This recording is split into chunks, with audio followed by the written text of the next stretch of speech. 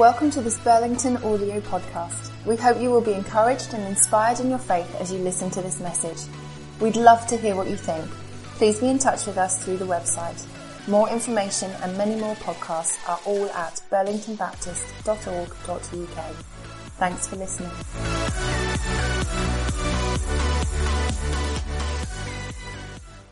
Well, good morning. First thing I really need to say is just a huge thank you. Firstly, for inviting me. But secondly, just a massive thank you to you as a church, as a group of people, for your support of CYM. It's places like this that genuinely keep us alive.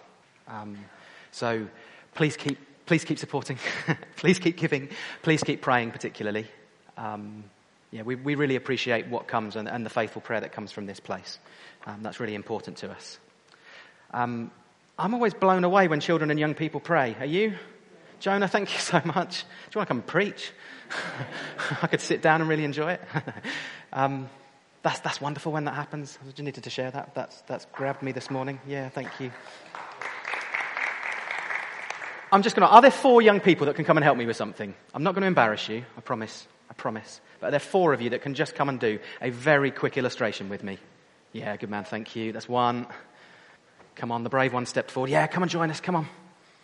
Oh, we're up to 3. 1 more. Brilliant, thank you. I wonder where we are this morning. I would think there are some people that are at this extreme, possibly parents and grandparents, that are going, yes! It's September! School's back this week. I wonder where you guys are, if you're in education at all. I would think there's some people that are going, oh no, I've got to get up at whatever time again. There's people like us at CYM that are probably about here. Not quite, but probably here going, yes!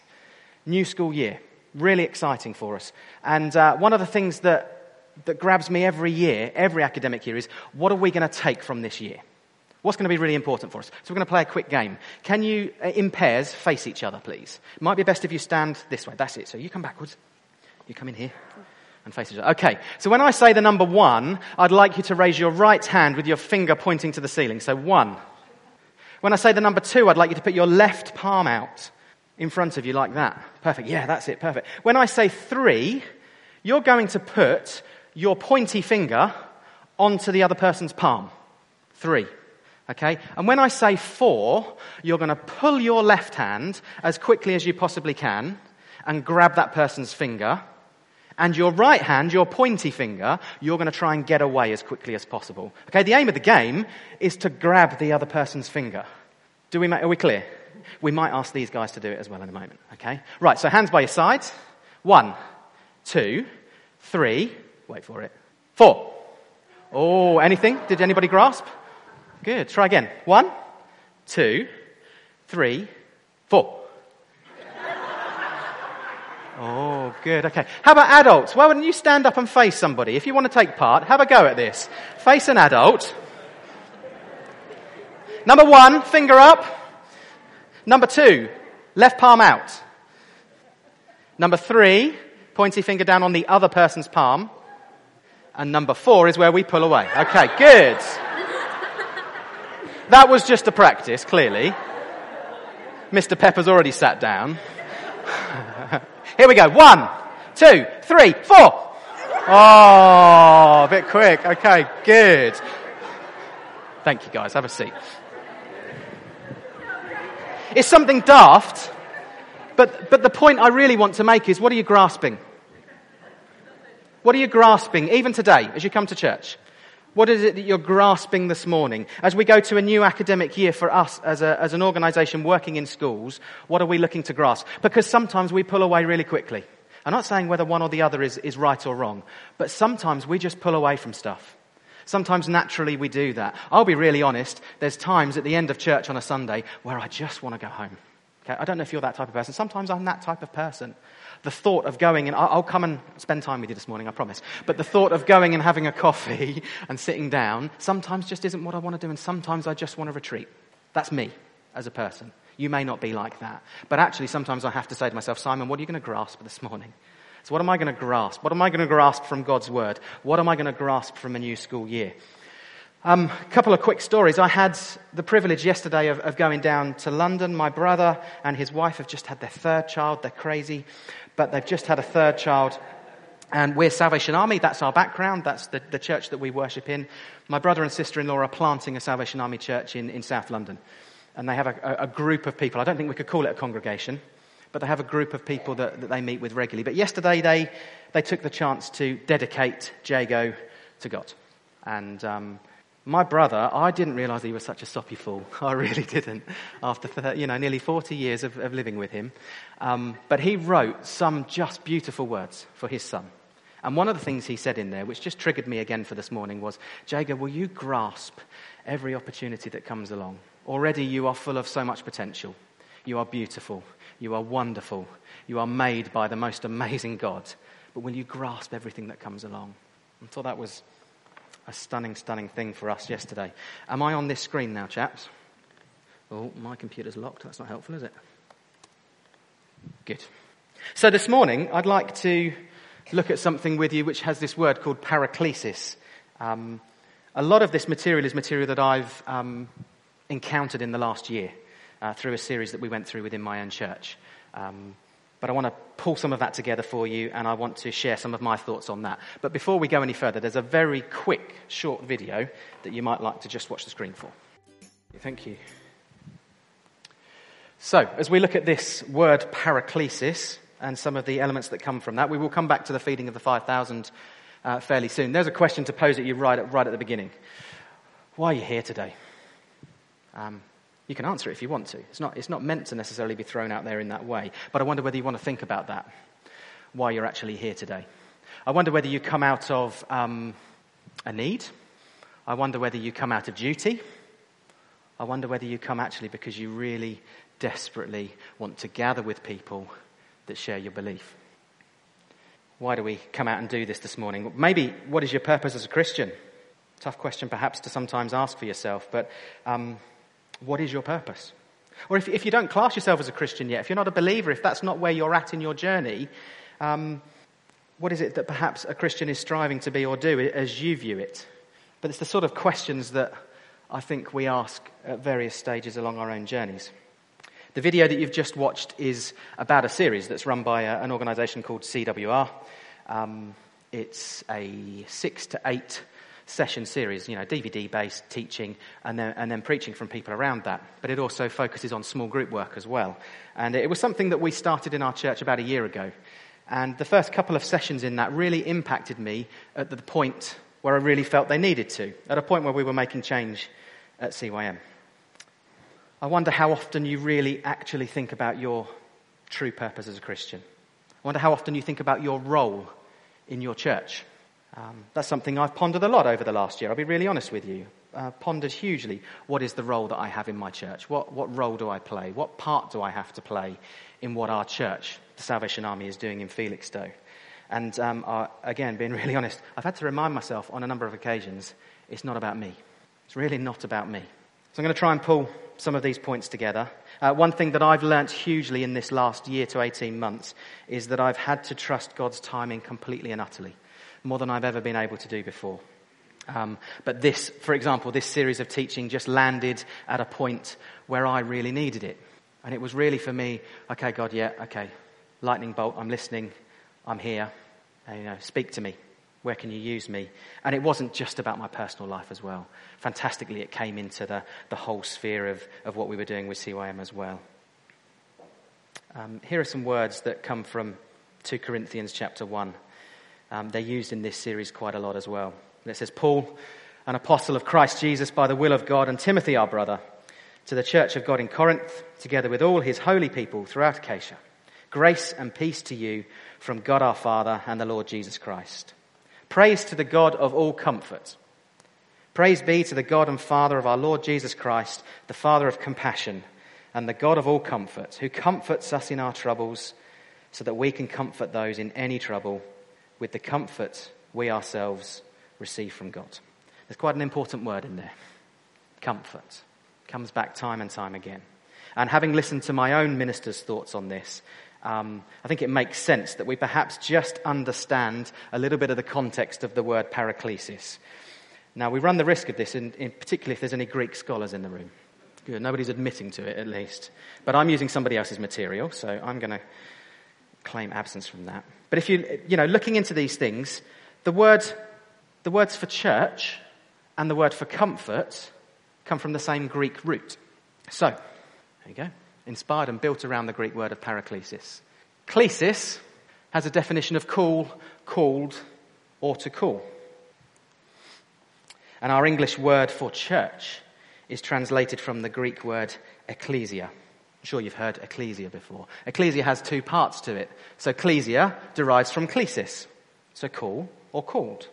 And ek means out of. Now, not Yorkshire ek, not by ek. Okay? Ek being out of something.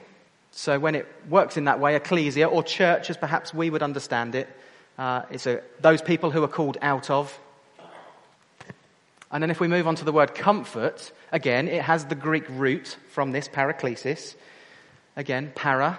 So para is about coming alongside. And klesis, as we've said, is call, called, or to call. Are you still with me? Good. So paraclesis, comfort. We're looking at this in terms of being called to come alongside. Final bits of this, I promise. So church being the people who are called out of, and comfort being to come alongside. If you like, we're all in this together. We're being called out of something to come alongside others. I am hugely inspired by your missional communities.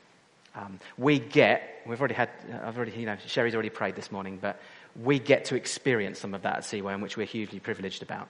But this concept of doing stuff where people are, going to them, coming alongside them, being there when they need them is just inspirational.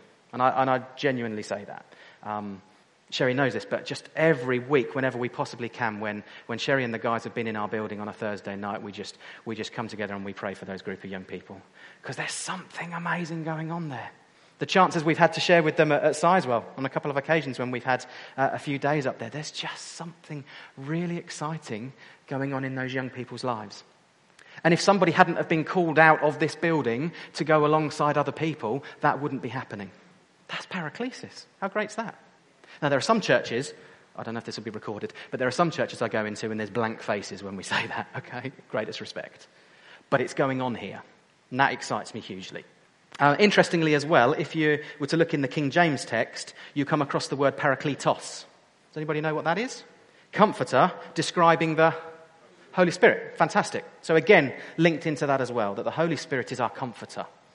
So in simple terms, Paul was saying to the people in Corinth that the church is comprised of people who Jesus has called out of the world and placed alongside other called out people. Paul didn't see the church as this Sunday service. I'm pleased about that. He didn't see it as a building. He didn't see it as a denomination. He viewed church as people that Jesus rescued out of the world and then placed alongside other rescued people for the purpose of serving him in ministry. Coming alongside somebody when they're struggling. We all do it in our day-to-day lives, I would imagine, in some shape or other. I was reminded this morning, as we sang this morning, just the image came back into my head. During the summer, 4 of the boys in our family went and climbed Snowdon. Now, my dad had a stroke a couple of years ago. And my dad, having been a PE teacher for 35 years, fit, able, confident, actually that stroke has changed him. This is a guy who has run marathons, has done all of that sort of stuff. But actually just his confidence has gone slightly. The confidence in his own ability. And so when we said to him, Dad, you're 70 this year, and my brother, Mark, you're 40, shall we all try and get together for a few days? Yeah, that sounds great. Shall we go and climb Snowdon? Dad went really quiet. Really quiet. And me and my brother looked at each other and said, we're getting him to the top. If we have to carry him, we will. And then my little lad, 11-year-old Ewan, then goes, well, I'm coming. If you're going, I'm coming. Great. Here we go. As we're about 3/4 of the way up Snowdon on that day, completely misty, we couldn't see a thing. We genuinely couldn't see where we were going, relying a little bit on information and maps and stuff that I'd downloaded. There came a point where Ewan and my dad, all of a sudden we realised were really far behind us.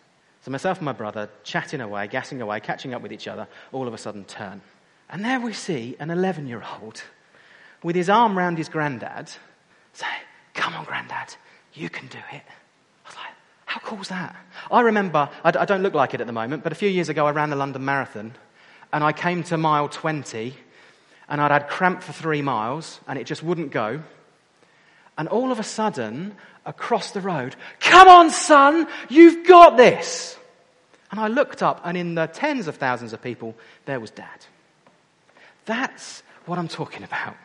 Now that was a pretty special moment in terms of me and Dad, but just turning and seeing an 11-year-old going, "Come on, Granddad, you can do this." And then later on in the walk, I had to do the same. I had to go, "Come on, Ewan, we can do this together. Come on, grab my hand. I know it's not cool to hold your dad's hand, but you're on a mountain and nobody can see you. So hold my hand. We're going to get to the top together." Coming alongside somebody in the simple ways. I think there's also a realization that in the process of serving alongside other people as well, we endure difficulties, don't we? It's not an easy ride. I don't know if there's anybody else here at the moment that's having the most easy, perfect, wonderful life at the moment. Great if you are. I'd love to chat with you afterwards. But Paul knew about the difficulties. He told the Corinthians that the source of comfort was God himself, that he had been sufficiently comforted by Jesus so that he was able to comfort those people himself. So Paul doesn't see God's comfort as an end in itself, but as a means by which we can do the same. We can be the hands and feet of Christ by coming alongside each other. You can be the hands and feet of Christ as you walk out of that door this morning by coming alongside other people. Paul wanted to come alongside the Corinthians with the support they needed, and he expected them to do the same for each other. Now, it may not have been that Paul was using the soothing words, the fuzzy feelings, or the pat on the back that we might associate with the word comfort. I think probably sometimes it was a swift kick up the behind. More than often, perhaps not perhaps a firm word of instruction, counsel, or direction. So maybe in this context, comfort is a little bit less of that fuzzy stuff, but so much more about being placed alongside others in the body of Christ and doing whatever is necessary in helping others to fulfill God's will for our church. So as we said, we're all in this together. So perhaps Paraclesis is another way of saying pastoral care. It's a bit of a phrase that's been used in recent years. A quick poll. Who in this church is responsible for pastoral care? Would you put your hand up if you have a responsibility for pastoral care? Oh, I heard a little mumbling over in the corner there about something. Yeah. Young people that are in this service, are any of you responsible for pastoral care in this church? Good man. It's not a trick question, okay? But I think everybody's hand should be up. Yeah? I think everybody in this church should be responsible for pastoral care. I look back to a particular situation a good long time ago now, thankfully, where I suffered with quite serious illness. I had the illness some people call ME, chronic fatigue, that sort of thing. I spent a few years in a wheelchair, and I spent a couple of years on walking sticks. About 7 to 8 years of illness where I didn't work. I had the most massive bugbear and problem with people in my church at that time. I expected certain people to come and visit me, to pick up the phone, to come and check that I was okay. I got pastoral care wrong for me personally in that moment, and I had to live through that. I expected a certain few to step up. I think I got that really wrong. I think pastoral care is massive. I think it's key to the survival of our church, one of the key things. And it's sometimes seen as the sole responsibility of the minister or the ministers, or as somebody who has perhaps been given a title that includes pastoral care in it. And I think sometimes we get that really wrong. Please hear me, I'm not having a go at Burlington. I know nothing about that structure here. But I think generally, pastoral care is something that we all have a responsibility and a part to play in. There will always be people who have that specialist role.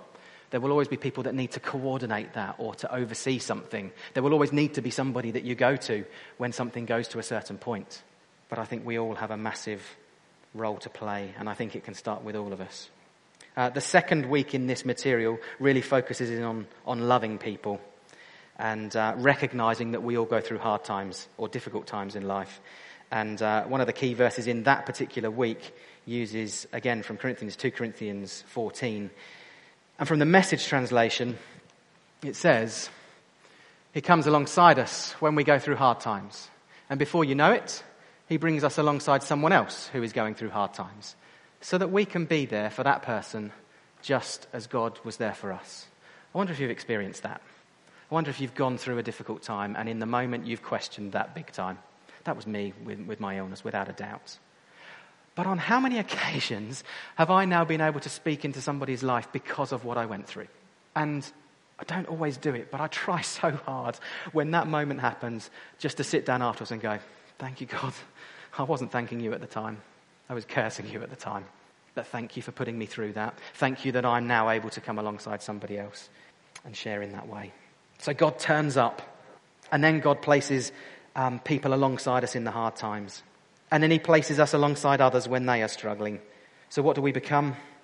We become God's tangible presence in somebody else's life. If you grasp anything from this morning, please walk out of that door saying, I am going to be God's tangible presence in somebody's life this week. I asked you right at the beginning what your purpose was. Maybe that's it. Maybe that helps us to understand. Because this is beautiful. Gathering together is wonderful. I love doing this on a Sunday. I've grown to love it. I had my daughter say this morning, do I really have to go to church? I love doing this. I love doing it in a work capacity, but also when I get to gather with my own church community. But it's not just about this, is it? As you demonstrate with the communities that you work with, is actually when you walk through those doors, what do people see in you? What do people see in me? Are we a tangible presence in people's life? Do they see God through us? This study, if you ever get to look at it, suggests that we need to create a Paraclesis culture in our churches. It looks at different ways of that, but it highlights it through the reading that we heard from the feeding of the 5,000.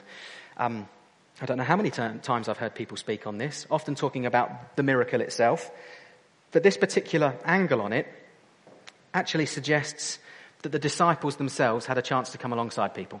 And on this occasion, they got it wrong. It's been a busy day.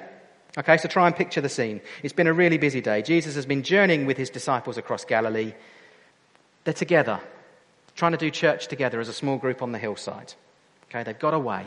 They're doing that together, but suddenly they're gate crashed by a huge crowd. Such has been the impact of Jesus' ministry that the crowd follows him around the lake. And it says 5,000 men, doesn't it? So I'm confident that if there were 5,000 men in one place, there's probably a few ladies, there's possibly a few children, way more than the 5,000 I would imagine. But they gate crash what's going on there. How would you react this morning if 5,000 people turned up at the door? Claire's going, what? Somebody will be going, have we got enough coffee? Somebody will be going, do I need to run to the shop? Somebody will probably be going, oh my word. I'm fairly confident somebody would be quite scared by that thought. What about if even just 500 turned up? Let's take a zero off it. If 500 new people turned up at your door on a Sunday morning, would you be pleased? Yeah, great. Lots of nods. That's great. I'm not so sure the disciples were that pleased. Actually, they asked Jesus to send them away. Said, Jesus, send them away. I wonder what your response would be, honestly. We're all going to nod and go, yeah, that'd be great, wouldn't it, if 5,000 turned up? But if 500 people turned up next week and you didn't sit in your normal seat, because somebody's already sat there, I wonder what our response would be. Now, as we've already said, CYM, we're working in schools a huge amount. We've come to get to used to it in this country, I think, that in our educational settings, we like labels. And we like abbreviations for things. Okay? Take this, for example. ASD, Autistic Spectrum Disorder. Not only is that a label that comes, and support and that sort of thing is right for children and young people that need that, but look at all of the other things that then come off it. We love a label. I wonder whether the disciples might have been diagnosed with something on that day. Anybody hazard a guess? And genuinely, I thought this was a joke. This is genuinely there, because, obviously if you go to Google, it must be right, mustn't it? But genuinely, there is information out there about this. Anybody hazard a guess? CDD. Compassion Deficit Disorder. I wonder if that's what the disciples were suffering from at that point. Jesus took a caring and compassionate ethos to the crowd, if you like, a Paraclesis approach. Rather than seeing a hungry crowd or a group of problem people, Jesus saw sheep without a shepherd. So what does he do? Things that we can all learn from. Firstly, he accepts. He accepts those people for who they are. Love says that you belong as you are with all your needs. And I say needs, not problems. Okay? Love says that you belong as you are with all your needs. He validates them. So that group of disciples rejected the crowd. They disapproved of them being there.